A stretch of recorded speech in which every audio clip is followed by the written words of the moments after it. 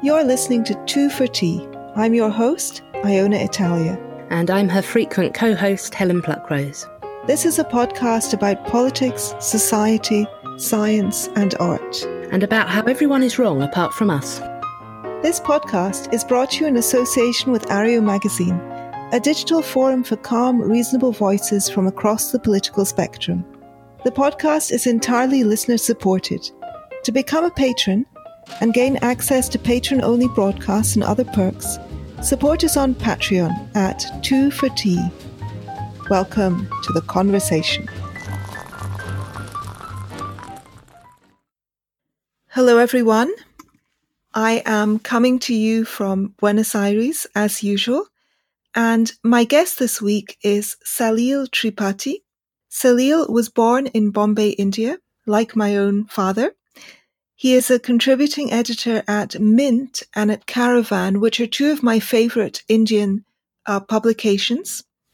He is currently the chair of PEN International's Writers in Prison Committee. Salil has won numerous awards for his human rights journalism in particular. He's been a senior visiting fellow for business and human rights at the Kennedy School, Harvard University, and an advisor to several global initiatives on business and human rights issues. Salil is the author of several books. Offense, The Hindu Case, is about the rise of Hindu nationalism and its implications for free speech.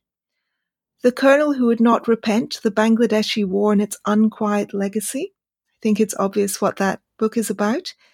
And Detours, Songs of the Open Road is a collection of travel writing.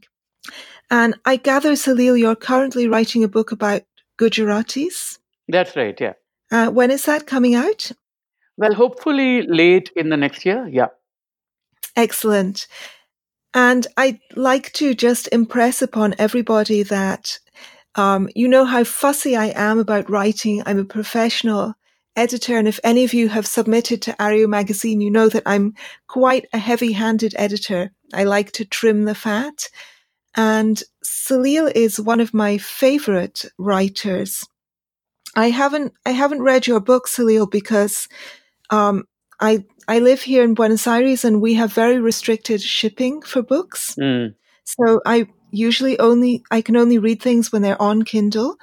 But I have read a lot of your articles, and you have an absolutely classic, elegant, literary and elusive, but very, very, very clear and limpid style. It's an absolute pleasure just from a reader's perspective.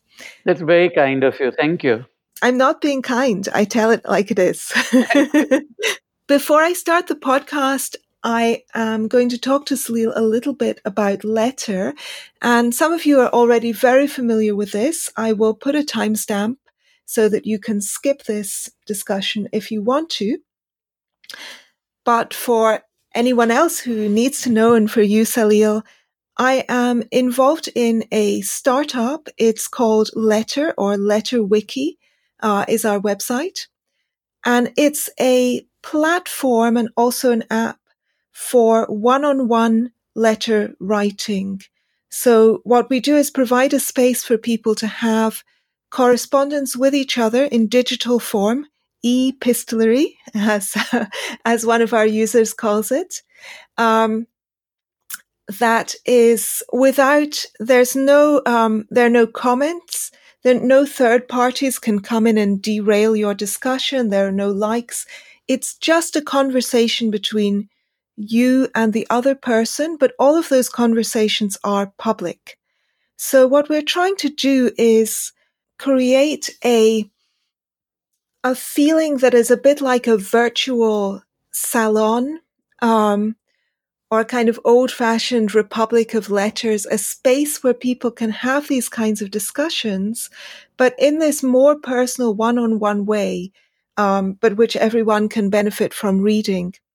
Mm-hmm. And we have had, people have been discussing, we've had several evolutionary biologists talking there, Massimo Pigliucci and David Sloan Wilson talking about group selection theory. We have evolutionary psychologists talking about the nature of sex and its implications for trans rights. We have people talking about the gun control debate. We have people talking about abortion, about identity politics. So we have a lot of dialectical conversations with two people on opposite sides of a difficult topic or controversial topic. One of our most read and longest standing ones is a discussion between a journalist and a member of Antifa, which is about political, whether violence is ever justified for political aims. And we also have a lot of ordinary people having conversations about child rearing, about health, about social media. So I want to invite everybody to go and check out Letter. And we have a matchmaking service. So you can write a letter in a bottle. And we will look for somebody to correspond with you. And we will suggest correspondence for people. So if you have a topic that you want to write about, but you don't have anyone to write to, then go ahead and ask us. And we also, a lot of our discussions are not arguments or debates. They're just explorations. And, check it out.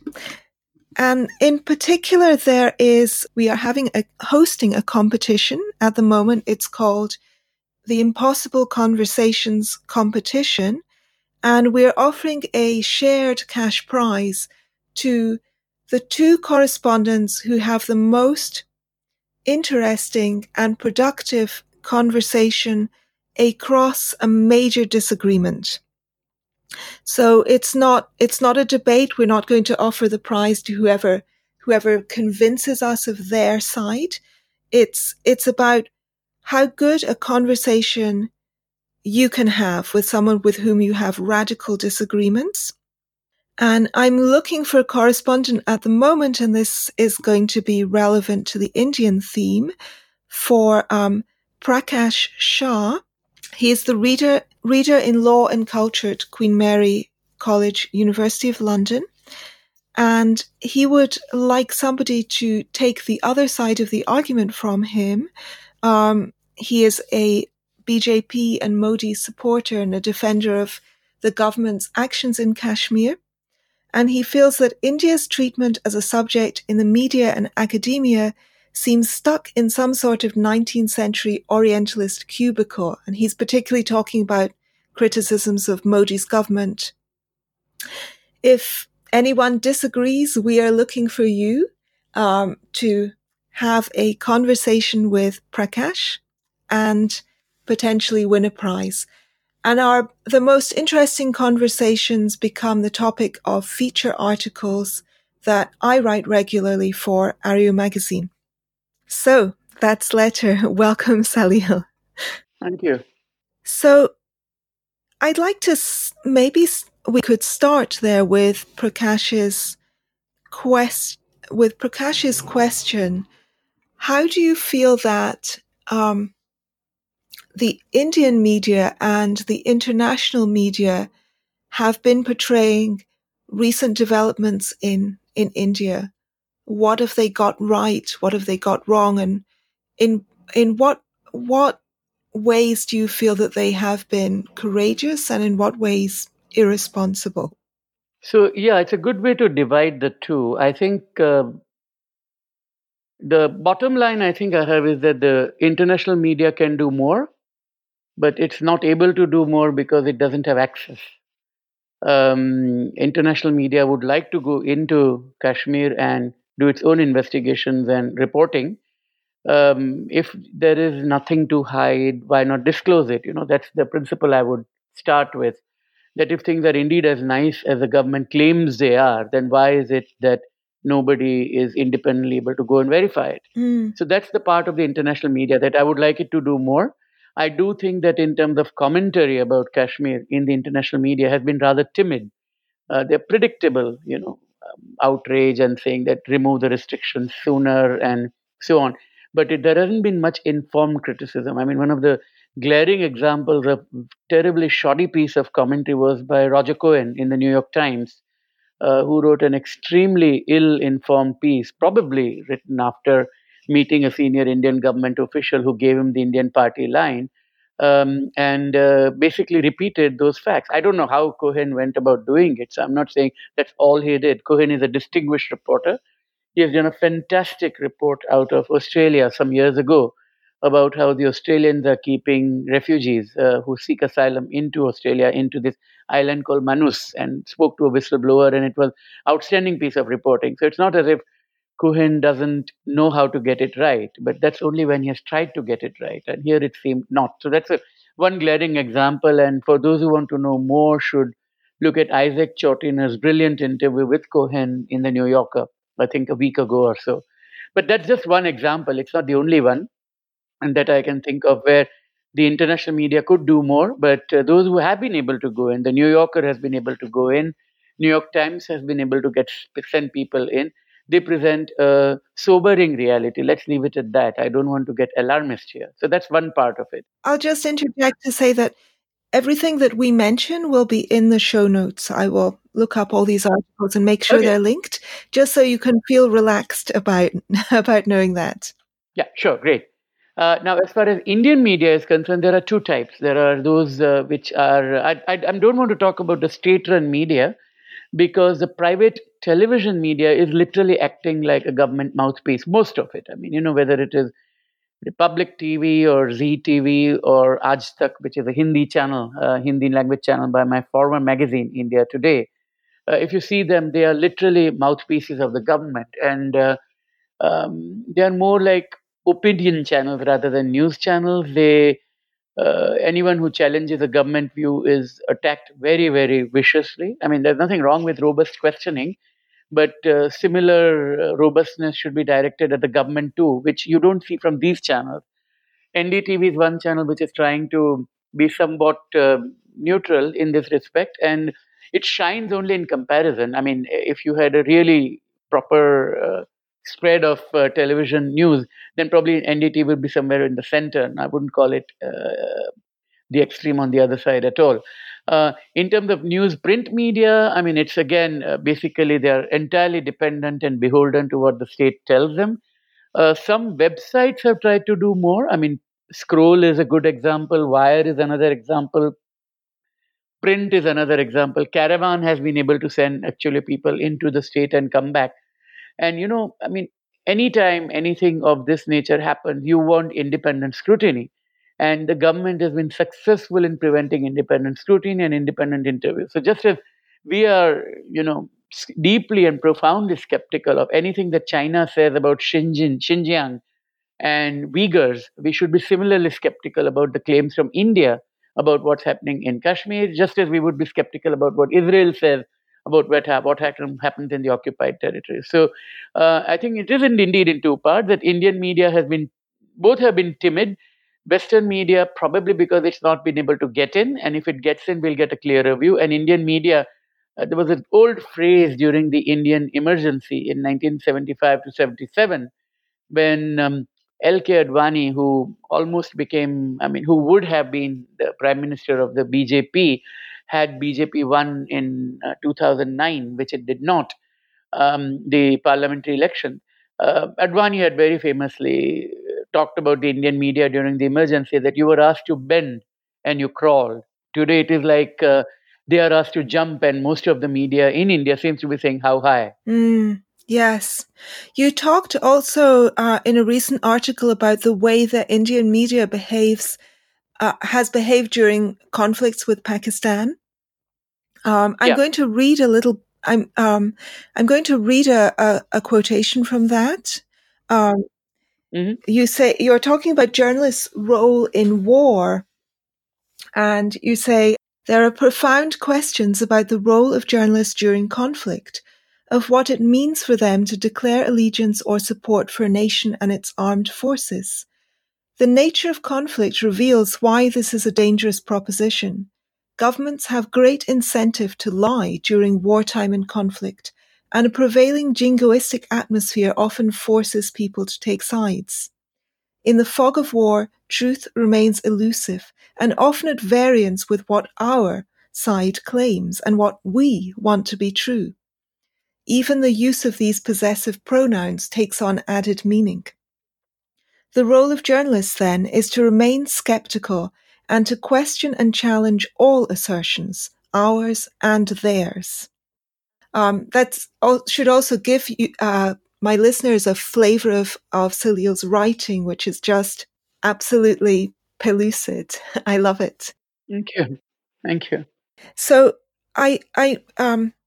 the way the Indian media, many members of the Indian media has behaved, the kind of flag waving way that they have behaved during recent dogfights with Pakistan. Tell us a little bit about that. Yeah, so it's been quite pathetic. I mean, the most glaring example is, I think it was a Telugu channel, if I'm not mistaken, where a reporter came wearing military fatigues and carrying a toy gun. And seriously, there's a YouTube video of it, probably still or somewhere on the internet. And he was, of course, speaking in Telugu, which I don't understand, but essentially saying that how India is going to give a proper, robust reply to Pakistan over the attacks in Pulwama in the Indian Kashmir. So that was one. In a previous incident, where again there was this so-called attack that India had made in hot pursuit in Pakistan. At that time, another soldier came wearing a balaclava or one of those heavy jackets that war correspondents wear when they are in the field. But he was in a television studio, and wearing that kind of, and to kind of creating an impression that soldiers are warriors, and that's dangerous because then they become propagandists. And I think by many indicators, a lot of Indian journalists have ended up being propagandists, particularly those on television. And television is the main source of information for many now in India. So to that extent, that's profoundly problematic because it perpetuates the us and them kind of a syndrome. Now, I'm not saying that a reporter will not have a view. I mean, if you are an Indian or a Pakistani, you will want your side to win, whether it's cricket or conflict. No question about it. But you have to overcome that so that the decision about who's right and who's wrong is made in an informed manner by the listener or the viewer or the reader. I mean, if you start guiding them, it's fine to guide in an opinion piece or on an op-ed page or in a column. Columnists are meant to have an opinion. They should not say on the one hand and on the other hand. But when you're reporting, you should give just the facts, ma'am. As the reporters used to say in old tabloids in America. They're supposed to report the facts, and there are so many questions unanswered about what happened in Pulwama to start with. What were the security lapses that led to this young man blowing up the convoy of Indian trucks? And whether India indeed attacked a terrorist camp in Pakistan, in Balakot. I mean, there are all kinds of questions there. There has been no proper scrutiny. Some foreign-based defense experts have tried to piece together the story and challenged some of the assertions. And those have been dismissed, but again, without giving any counter evidence. So we are just supposed to take it at face value, what the governments are claiming. And that's never a good thing for anything because, I mean, governments have to earn that trust and not command or demand it. Yeah, absolutely.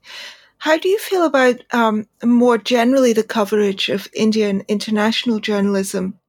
So I know that one thing that you've highlighted is the sort of rosy spectacled treatment of the history of the East India Company period of hegemony and the Raj, and the kind of gap between perceptions and reality in that regard. How do you feel about more recent international coverage of India and Indian affairs? So, I mean, India does get into the news for the odd, quirky story all the time, such as a raft of monkeys in New Delhi. That's a story that almost every foreign correspondent comes to such a modern capital, and then seeing monkeys coming and being quite a nuisance becomes a story there.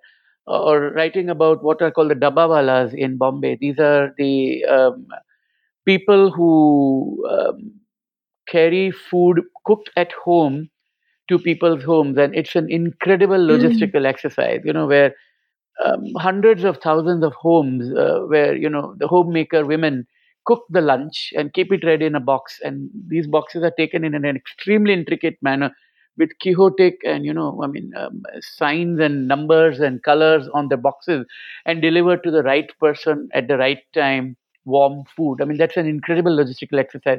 Now, it's a great story, but it's been written about like 45 times at least. All these stories keep getting repeated again and again. There's a temple in Rajasthan where people worship rats. There's a temple in Bihar where people worship the English language. Now, all these are great stories the first time, but not the 19th time or 20th time. So, yes, there is that kind of exotica that keeps repeated. Stories on caste keep getting repeated. Stories on certain kinds of atrocities on women keep getting repeated. But my response to that, forget about the exotic stories because those are cute stories which everybody will pick up. But what about the stories about violence against women or violence against Dalits or violence against Muslims? And a lot of people get very angry who are card carrying Indian nationalists that this is not right because it shows India in a poor light. And my point is that if India does something that is poor, it will be shown in poor light. I mean, if you want to stop stories about violence against women appearing in the New York Times, stop violence against women. Because once that is stopped, there won't be those stories. There'll be some nice stories about how did India fix the problem. Or if there is a story about lynchings all over India of people who are trading cattle or suspected of eating beef, and people are annoyed about it, stop those lynchings, stop Muslims being killed. I mean, if that happened, then those stories will not happen. So, I mean, it's very easy to say that Western media only focuses on the negative, but it focuses on the negative because the negative exists. So it's the onus is actually on India to stop generating the bad stories rather than to complain to journalists that you're only writing negative stories. And it's not as if only negative stories do get written. I mean, a lot of people have, for the last 25 years, been writing about the large middle class boom in India or the rural markets of India or the fact that some women have risen very high in the field of science and technology. Every time India sends something in outer space, whether it's successful or not, you have stories about the ISRO women, the women of the Indian Space Research Organization, which is a great story. And it really is a counterintuitive story because on one hand you hear about female dropout from education, atrocities against women, and yet you find all these women, a lot of them upper caste and Hindu, no question about it, uh, being extremely brilliant scientists. If you look at the Indian banking sector, it's full of women doing extremely well. A lot of Indian banks have women as chairs and CEOs and so on, which is something, in the Western world where I live, women are still trying hard to break those glass ceilings. And Indian women in India have broken those ceilings. So there are those positive stories too, and which of course we know because they're written about. It's not that they're not written about, but it's if it wants to be an open society, people will look at that which is ugly and that which is beautiful. Yes, of course. I think that, I do have some sympathy with people who say that when we are looking at the stories of lynchings, etc., we should keep bearing in mind the sheer size of the Indian population. I think India is about to overtake China as the most populous nation.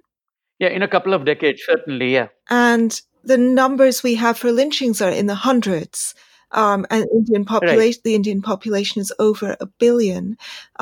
So I don't want people to feel that this is the everyday of life in India. However, the number of lynchings in a secular country should be zero. In any country should be zero. Yeah, I mean, yeah, absolutely, yeah. And more worrying is kind of reactions and attitudes. People justifying or apologizing for this kind of behavior, or strange questions like, well, this person was killed for allegedly eating beef. Let's, the police, in some cases, took samples from the fridge Yeah. to test Yeah. to see whether they were beef. I mean, that's completely irrelevant. Yeah, it's like if a woman has been sexually abused, is to measure the size of her miniskirt. Yes, exactly. Yeah, and we all know that even women in hijab and saris get sexually assaulted. So I mean, what she wears is entirely her choice. Yeah, absolutely.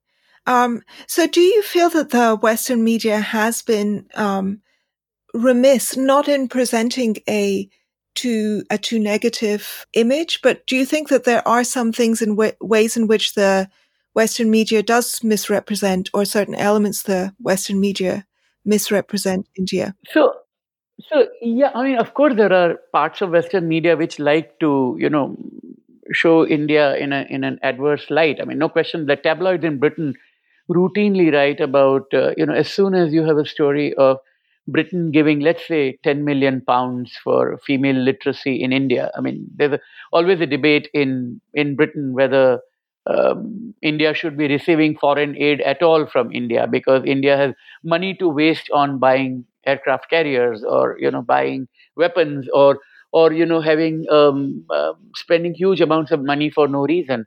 And if India is rich enough to do X, like hosting the Commonwealth Games, why is Britain giving foreign aid to India? That kind of story periodically happens, and I think, I mean, that's complete non sequitur, because those are not comparable entities. You do have extreme poverty in pockets of the US, while it is in a way the wealthiest society in the world. I mean, it doesn't mean you don't do the two always coexist. There are never absolutes of that kind. But that said, I think on the lynching aspect, the fact that there are only a handful of lynchings, what the statistic that interests me is not whether there are only so many lynchings per billion people, but the fact that in 2009 there were X number of lynchings, and today it's 5X.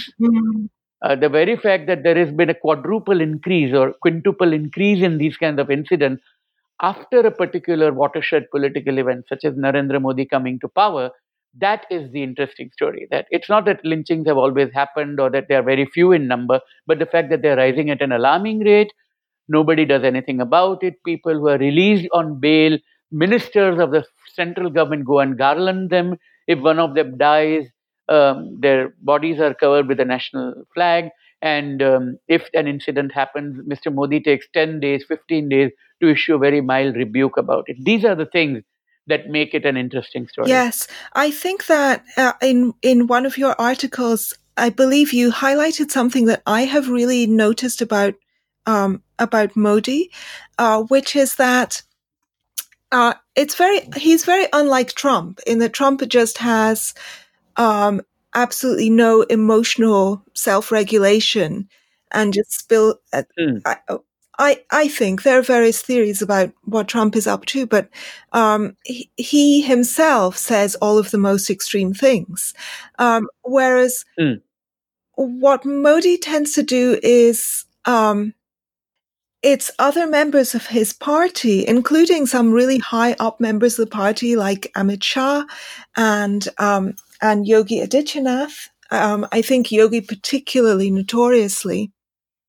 As I said in my last India podcast, Yogi is my least favorite man in India.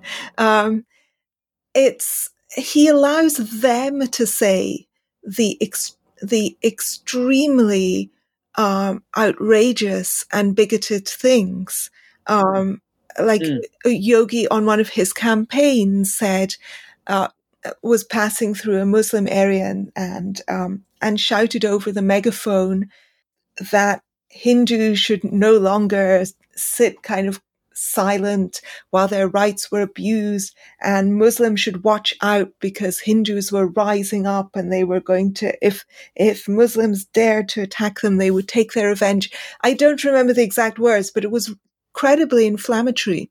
And of course, there was just silence from Modi. And then recently, some members of the party were praising Nathuram Godse, who was the assassin of Gandhi.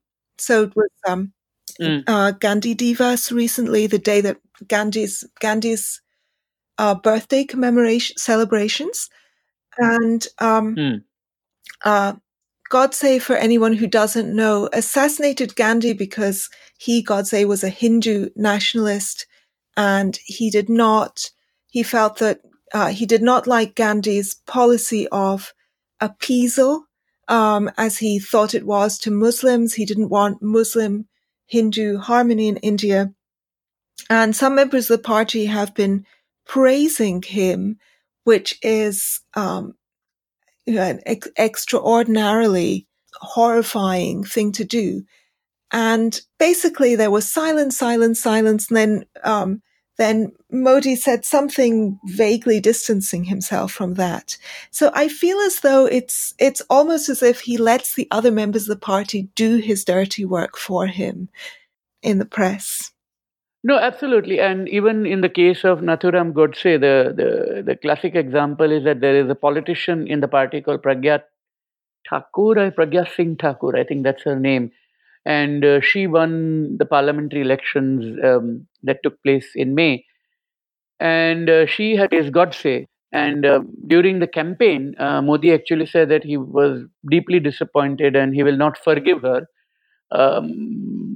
We are now in October, and there has been no action taken against her. Now, I'm aware that on one level I like free speech, and on the second, on at the same time, I'm talking about action being taken against her. But of course, Pragya Thakur has a right to say what she wants to say, and I'm glad she does, because that means we know where she stands.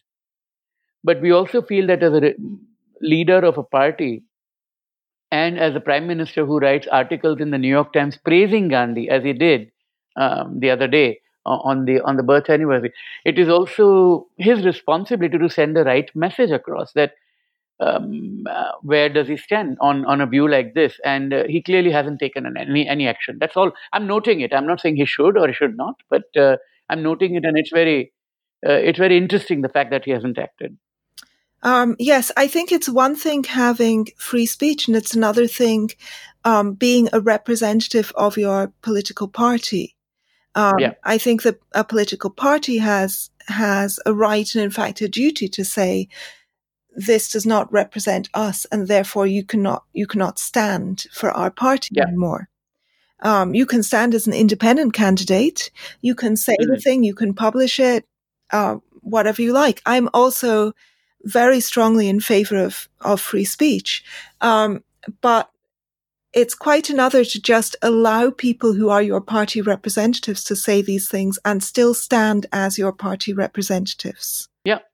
As you've talked about elsewhere, and I wanted my readers to be kind of aware, although there is free speech is mentioned in the Indian Constitution, there are a couple of sections of the Constitution.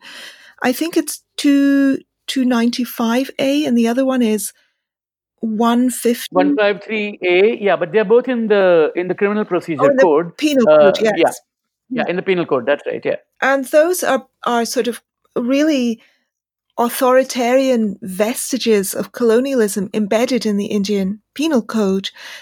And that, I think, as in a number of post-colonial countries, these are laws which still apply to India and which have been kind of discarded in the West, but were part of the way in which India was governed, and which were then taken over by independent India and shouldn't have been. And these are the codes criminalizing speech that offends religious sensibilities. I can't remember how it's phrased. Religious sentiments, I think that's a phrase, I think. And disrupting communal harmony is another phrase that comes up in this context. Yes, so it's speech that offends religious sentiments, and speech that against communal harmony, or that disrupts communal harmony, however it is phrased. And of course, those are extremely subjective criteria and very much ripe for abuse, for censorship. Yeah, absolutely. I mean, these are, as you rightly point out, these are the vestiges of the colonial era. They come back to the code of penal code that was written in 1861 by Thomas Macaulay. And I think the interesting part about the code is that think of the year it was written, say 1861 or 1860s, when it was finally codified. It was 2 years after what the Brits call the Sepoy Mutiny and what Indians call the First War of Independence in 1857. And after that, the Queen Victoria took over the administration of India. East India Company lost control over running the Indian state. And the idea of the government basically realized that it has to treat the people as colonial subjects, and therefore it imposed a series of laws that govern their behavior as subjects rather than as citizens. And to prevent disruption and harmony, which can lead to conflict, became the priority. Now, I'm not saying that conflict and disruptions are necessarily good, but in a democratic society, there will be friction. And so long as disagreements are non-violent, they should be allowed to be aired. And instead, what you have is this law which has been in place and which has only got stronger and stronger. And the other pernicious part of it, that literally anyone can sue. It's not the state which is often doing the prosecution. So if you say something that offends my sensibility, I mean, I go to the police and lodge a complaint, and the police then starts investigating it. It almost becomes a routine factor where the first information report is lodged, and you have to be answerable, and the case could be anywhere in the country. So it can have a nuisance value at one level, but it can also stop your free expression. And the best example of that is the famous Indian artist M.F. Hussain, against whom there were hundreds of cases filed all over India because he painted a few Hindu goddesses in the nude. And he basically decided to leave the country. He started living in London, a bit in Abu Dhabi, and in the end in Qatar, because he thought that if he remains in India at his age, he was in his 80s or 90s, he would be going from one district court to another, answering cases rather than painting, which is what he wanted to do. One more question that I wanted to ask you about India, before going on to talk a little bit about the international situation. You talk about in the Caravan, in an article which I'll link to, you call it the Modi myth. And as I understand it, this is the myth, the kind of classic, the fascists made the trains run on time myth, that as long as you have economic development, that can make up for communal bigotry, social unrest, discrimination, etc. Could you flesh that out a little bit for us? Yeah, so this is the Faustian bargain I think some want to make. I'm not saying that everybody wants it that way, but it's like, that old argument that to make an omelette, you have to break some eggs. It's a bit like that, you had to jail the trade union leaders, but as a result, we had industrial growth. Or you had to jail environmentalists, but then we needed the coal plant.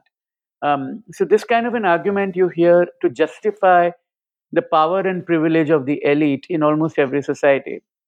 And therefore, that's part of this argument, that because Modi can make Gujarat grow and by implication India grow, we have to take the slack that comes from that. And of course, the argument can be dissected and examined in two ways. One is whether the cost is worth a cost for a free, liberal, democratic society, and the second, are the benefits real benefits?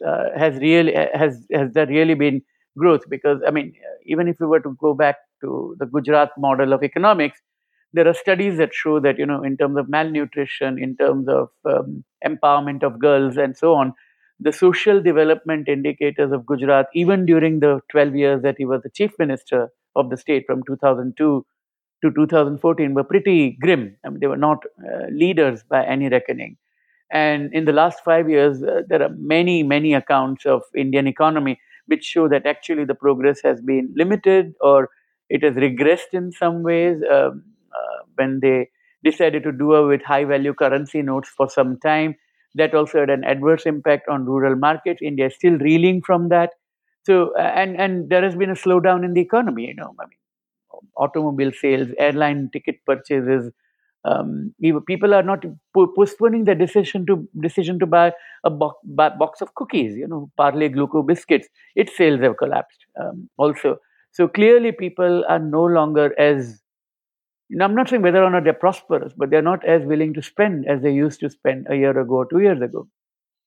So clearly, this model is not working. But for some reason, and that's where the myth comes in, that the myth making is so strong that people are ignoring that and assuming that everything is fine. Well, demonetization seemed to me like a very obvious example of a terrible economic policy.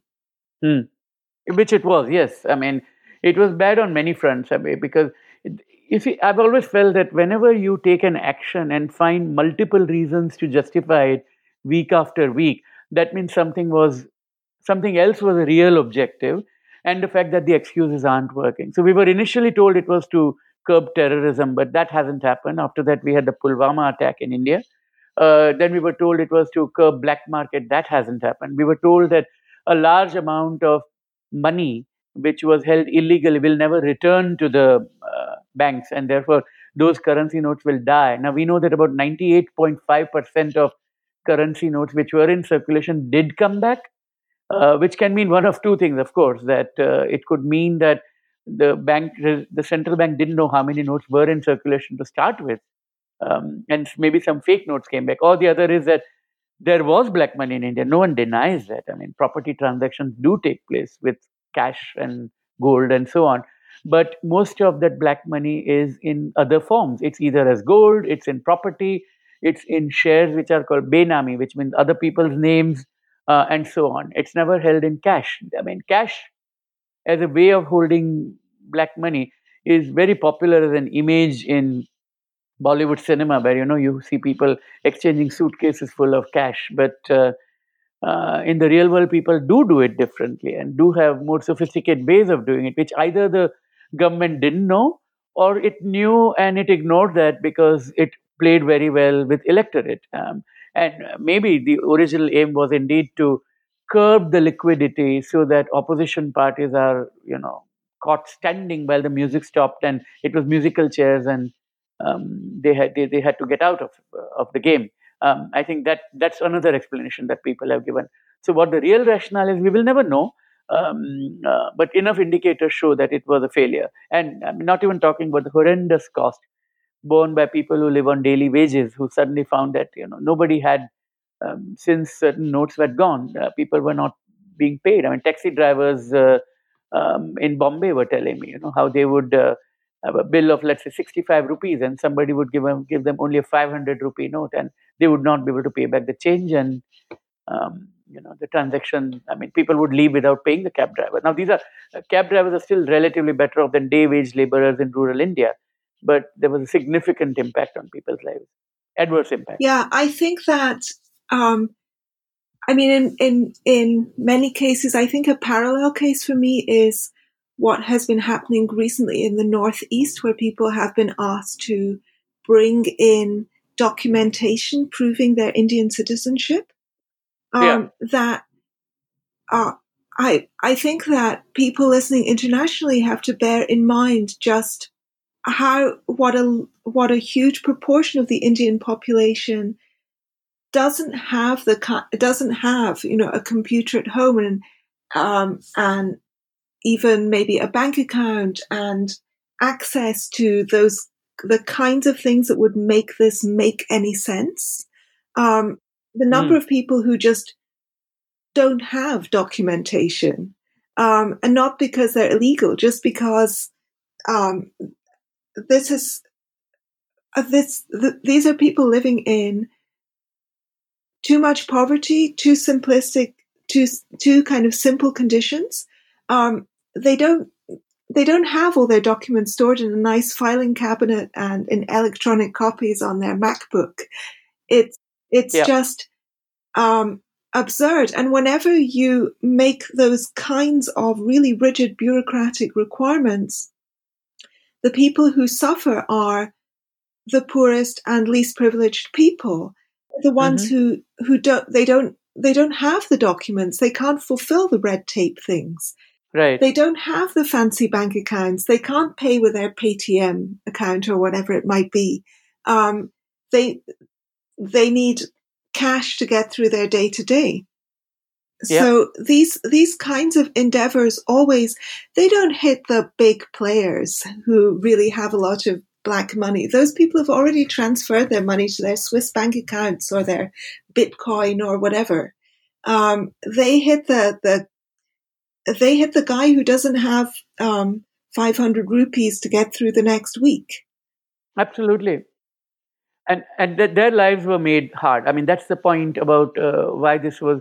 In fact, one of the things that Mr. Modi said when he declared demonetization, that the poor don't have to worry, the rich who will have sleepless nights, and actually the poor who had the sleepless nights. I mean, some rich probably did have sleepless nights, but I didn't see anyone very rich jumping off the high-rise building and committing suicide. But you do hear about poor crying at the bank saying that, please let me have some cash. So that's just reality. Yeah. There was an excellent book about this by the banker called Meera Sanyal, who sadly passed away. She was a good friend of mine, called The Big Reverse, which is really worth reading for anyone who wants to know how it made no economic sense, no developmental sense, no social sense. And if it made any sense, she's very restrained in her writing. I mean, she was very restrained in explaining what happened, but not really able to understand why this had been undertaken. Yes, I will link to that. And also, I recently read your obituary of hers, which I'll also link to. And one other thing that I wanted to outline, which is, I think for the sake of balance a little bit, I have some empathy with this, and it's the whataboutery thing, which is, of course, a whataboutery has become a plague on modern public discourse in every country and area. When you try to denounce one thing, people will say, well, what about this other thing right over here? They won't stick to the subject at hand, and they use a kind of defense. This bad thing is okay because this other bad thing also happens. And I'm going to read a short passage that you wrote about it. So you said, the meaningless question, which begins with what about, is tossed around as though it is a winning debating argument. Why didn't you protest then? Isn't it because of this? And what of that? Surely this is an example of manufactured dissent, a minister says, scarcely aware of the irony that what he is after is what Noam Chomsky called manufacturing consent. And I do feel that Indians are Olympic gold medalists at the whataboutery. I feel like it's absolutely the worst when I'm talking about Indian issues. And I do have some sympathy because there is, yes, I'm very critical of Modi's government, but also Congress has had a terrible record. So I understand people pointing that out. There's been widespread corruption. There's been a lot of pusillanimity about really embracing proper secularism, free speech, and rights. There was the emergency, which was an absolute blot on Indian politics and on the Congress Party's reputation. Then also, if you're talking about misogyny and casteism and other problems within Hinduism, then of course you can look over and you can see a million problems within Islam. And when you're looking at oppressive government, at oppression of minorities, at silencing and offences against free speech, etc., you can look straight across the border and see what is happening, what Imran Khan is doing in Pakistan. So in a sense, there is this curse of always having the other thing, which was equally as bad, if not worse. But it's a terrible and kind of completely disabling excuse that just totally derails conversation about Indian topics, and I hate it. I don't care what's happening with Islam right now. I don't care what Imran Khan is doing. We are talking about this subject. No, I agree with you entirely, because when people talk about, but what about Pakistan? I say, but why is your yardstick to measure India, Pakistan? Could you do this in Saudi Arabia? I said, no, I can't, but I can do it in Norway. I can do it in Denmark. I can do it in England. I can do it in Australia or New Zealand. I can probably do it in Argentina, where you are. Why is the yardstick or benchmark so low? I mean, that itself shows the timidity and limit of the vision that the Hindu nationalist has when he says that, oh, but you can't do this in Bangladesh. Of course, but that's not my alternative. I mean, if you want to have the ideal of the kind of India it should be what Tagore talked about, where the mind is without fear and head is held high in that wonderful poem of his, into that heaven of freedom.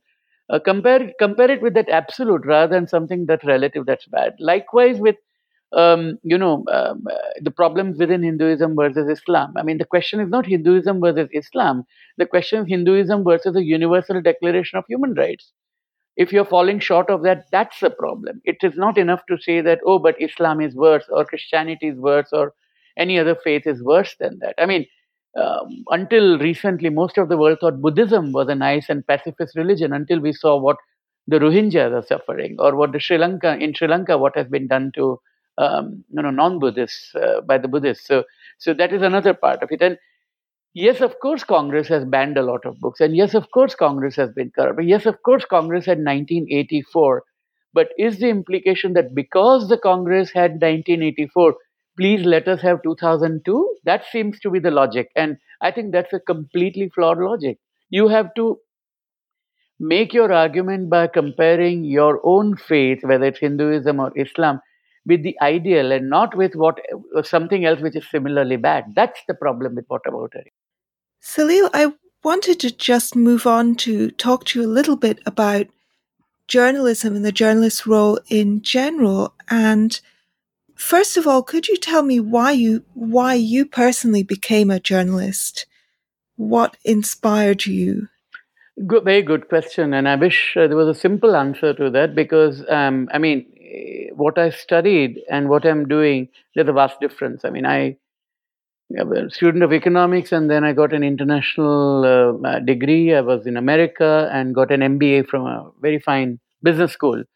And ideally, I should be an investment banker somewhere, and putting lots of money in Mr. Modi's India or something like that. But I didn't do that.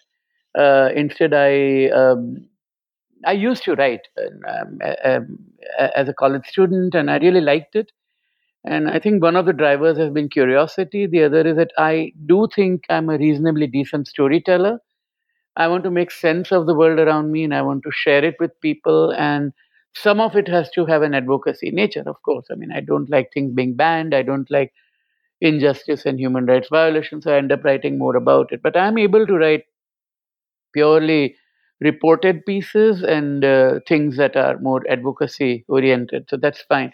So I think it's a combination of wanting to stay engaged with the world, to understand it, to be curious about it, and to share what I found with others and tell those stories. I think that's the reason I am doing what I'm doing. Who are your particular journalistic icons? So I do like Woodward and Bernstein and what they did with the Washington Post with Nick. I like investigative reporters in general. I don't want to start picking. I mean, there are other writers I like because of their style. I like John Lee Anderson when he writes on Latin America. There are numerous Indian journalists right now who are doing terrific job of doing field reporting. Anyone who writes about issues by going close to the ground and listening and writing back and telling stories. Jean Hartzfeld is another person I've learned a lot from. These are the books on the Rwandan genocide, which I liked enormously. Early John Pilger, not the later one, but the early John Pilger, in particularly his coverage of the Cambodian War, is something I've learned a lot from. When I go to a new country, rather than read a history textbook, I would like to read the book written by the outgoing New York Times or Washington Post correspondent from that country, because you learn a lot more that way than otherwise. And I don't want to start naming people I really admire in India, because it's a long list and it won't be complete, and I don't want to offend anybody. Yeah.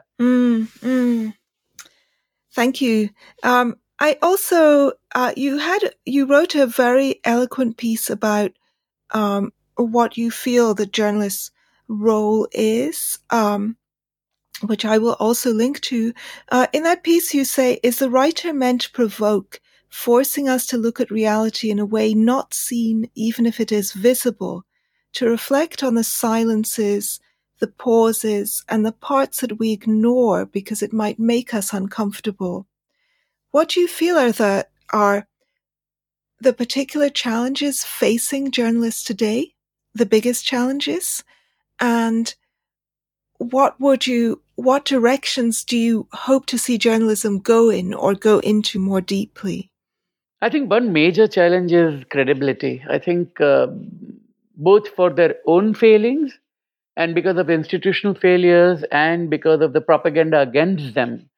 For these three reasons, journalists' credibility is not being taken seriously. I mean, there was a time when people trusted the word of a journalist. That's not the case. I mean, from Duterte in the Philippines to Trump in America to Erdogan in Turkey and Orban in Hungary and Modi, and more than Modi, it was VK Singh, his minister in India. So, called journalists fake news peddlers and traders, news traders, and prostitutes, and words like that. And Bolsonaro in Brazil, and all of them have vilified them, and that has created a culture of resentment against them. So that's one problem. It's not entirely out of place because there is the problem of liberal elitism. I mean, the fact that Hindu nationalism was rising. A lot of media covered it as a curious phenomenon and often ridiculed it from what is called the purchase of Lutyens town or Khan market in the Indian context, and that is a failing. I mean, people did not take those claims seriously and didn't challenge them. If somebody came and said that Taj Mahal is actually a Hindu temple of Shiva, which was taken over by the Muslims, and in outrageous theory, but nobody tried to take that and to understand where that came from. And I think there is that resentment that comes from that. So that's one part of it. The other is institutional failure, that traditional media is losing money. And if you want to do a very deeply reported piece by going into a small village in India, and there are some reporters who are doing a great job of that. I mean, Snigdha Poonam, Neha Dikshit, are the two report, Raksha Kumar and Sohini Chattopadhyay. These are the kind of reporters who are covering health, development, and rights-related issues in extremely. Rohini Mohan is another one. Saman Subramaniam, but he's now not in India, but he's another one. Look, I said I wouldn't be naming Indian journalists, but I've started naming them, which is a failing. But at least I mean, that's the way it is. Yeah, I didn't want to. They did want people to look at their work because they are, and these are not the only ones. I mean, there are many, many more who are doing superb job of that. But if you look at their work, you do hear. But who's going to invest in that? I mean, to do a story like that costs hundreds of thousands of rupees to do a proper job of that, and the money isn't there. And the third is the investment and time it takes for an individual to go and do it, and then you are trying to do it, but when you go to a village, people are going to either say that all journalists are terrible because you're left wing and Khan market liberals, or if you're from the minorities, you will be said, oh, you are like from Republic Television and you're only going to parrot the party line. So, how do you earn the trust of someone that, look, I'm neither and I'm here just to listen? It was possible to do that 15 and 20 years ago. I mean, I wrote about Peter Handke, the Austrian-German writer who won the Nobel Prize. I wrote about him only a few days ago because I was appalled by the choice because he denies that Serbs were the perpetrators of the Balkan War. He calls them victims. Now, I happen to have done human rights research in Bosnia and Republika Srpska particularly, and I've spoken to people who are in death camps. And I know that it was very hard to get them to talk because they were just tired of telling their stories and not finding anything out of this. So you have to listen very carefully, and earning that trust takes time. And all of that costs money. So the big challenge for the media today and for reporters today is to earn back that trust through truth telling by writing things that are inconvenient to your own preconceived notions. I mean, you may end up finding a story. I mean, if you were to write a good story about the rise of Modi, you will have to explain why he rose and not simply say that, oh, Indians are bigoted and therefore he rose. I mean, he clearly has responded to some needs that Indians have felt very deeply. And not just Hindus. There are Christians who are voting for him. There are Muslims who are voting for him. There are Dalits who are voting for him. And it has to be understood right. And that's not been happening. And I think the way forward is certain amount of humility and circumspection on the part of the media and reassess its role about how it's getting it right and go back to the basics. Yes, and And there's also deep fakes and things like that beginning to happen, which is really quite terrifying. Yeah. And I mean, one of the problems is the circulation of, it's already happening, the circulation of little kind of video clips completely out of context, which people are adding their own narratives to, and which have this, and when you watch something on video, it has this power and immediacy. Yeah. And sometimes that is very good. It prevents things that would previously have gone hidden or have been just little secrets kept within isolated communities. The world is coming to know about them, and international pressure can be brought to bear, and that can be a good thing. But at other times it can be used to drum up just so much hysteria. I mean, two contrasting Indian examples that come immediately to mind is the video that I saw of Gagandeep Singh, the Sikh policeman who saved a young Muslim boy from being lynched. That's extraordinary. I'm not over that yet. I'm not over Gagandeep Singh. That was incredible and very inspiring to see. And then on the other hand, there was the video which showed some men arriving on motorbikes and kidnapping children. And people went, that got shared on WhatsApp. It went absolutely viral in India, and people thought that these were child abductors, child abusers. And I believe some people entered a village and they looked like the guys in this video and they were killed. And it turns out the video was the people in the video were actors, and it was a child safety demonstration that was made in Pakistan. And they had kind of cut off all of the context. And in this game of Chinese whispers, this had become this kind of image of wanted child abusers coming to our village. Keep an eye out for these miscreants. Really extraordinary and that's without even deep fakes, which I've already seen some astonishing deep fakes that you can just superimpose somebody's face and voice onto almost any actions and have almost any words coming out.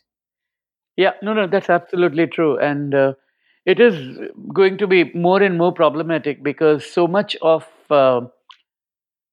history is now digital of the contemporary times. So, if you want to find something that somebody may have said 15 years ago, and you might get there is a video, for example, going around of Vajpayee's speech on December 5, 1992. Now, he was the Prime Minister of India from 1998 to 2004.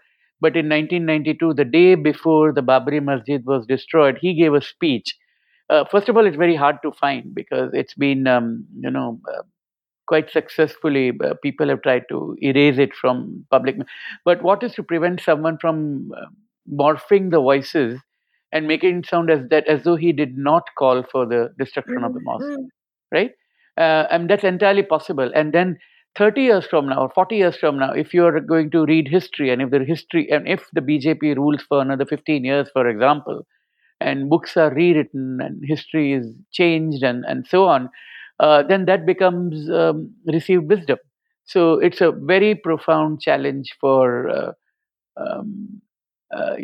what was it Kundera phrase? The struggle of memory and forgetting. I mean, in the Book of Laughter and Forgetting, I think that's why people want to control the past and the future, as Orwell was saying. I think we are getting into that phase now. And deepfake is not only about getting Obama to say something racist, which is one of the deepfake videos that I've seen, but also to get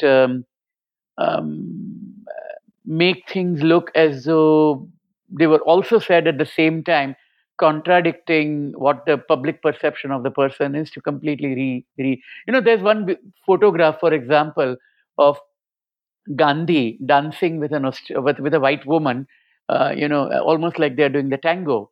And a lot of people from the Hindu right have been circulating it to show as though Gandhi was not a nice guy with women. And it turns out that it was a photograph of a party in Australia where a man dressed up as Gandhi and was dancing with an Australian woman.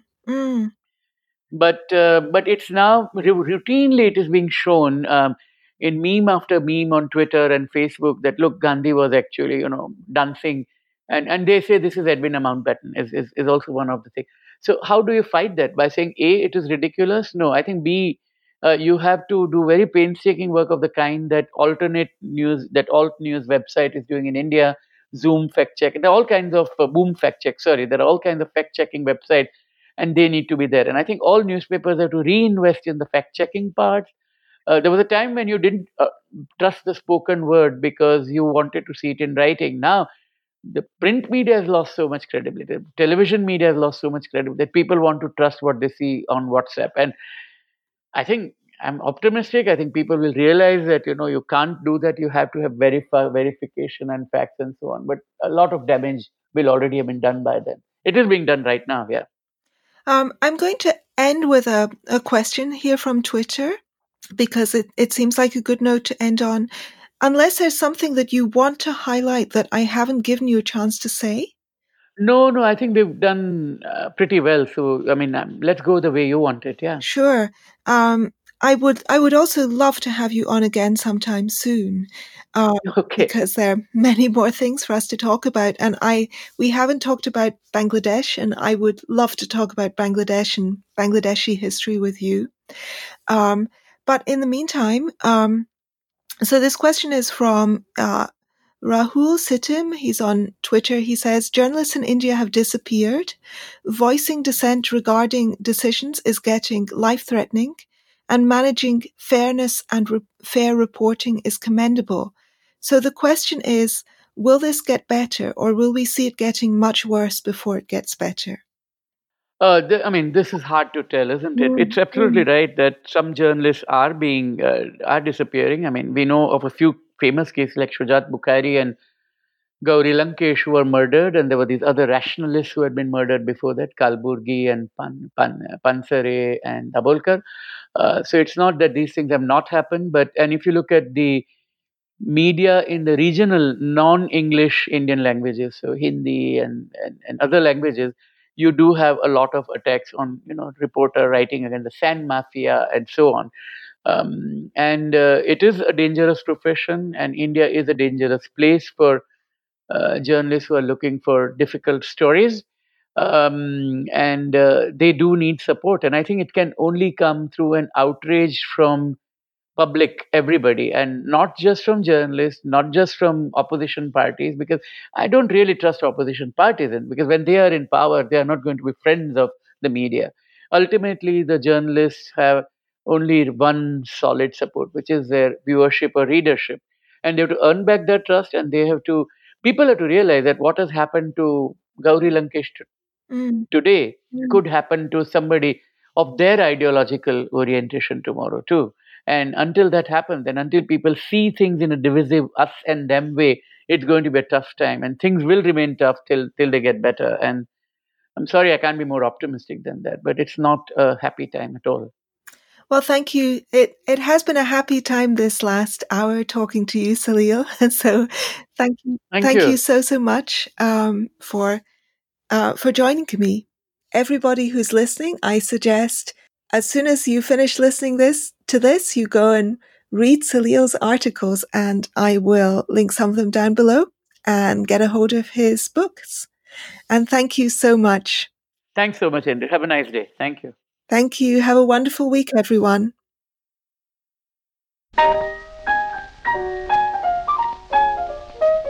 You've been listening to Two for Tea, the accompanying podcast for Areo magazine.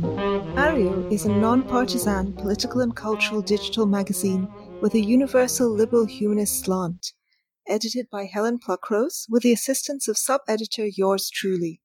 At Areo, we hope to counter the current atmosphere of frenzied partisanship and hysteria with calm, well-reasoned articles and civil discussions. Both Areo and Two for Tea are entirely audience-supported. You, our readers and listeners, make these conversations possible.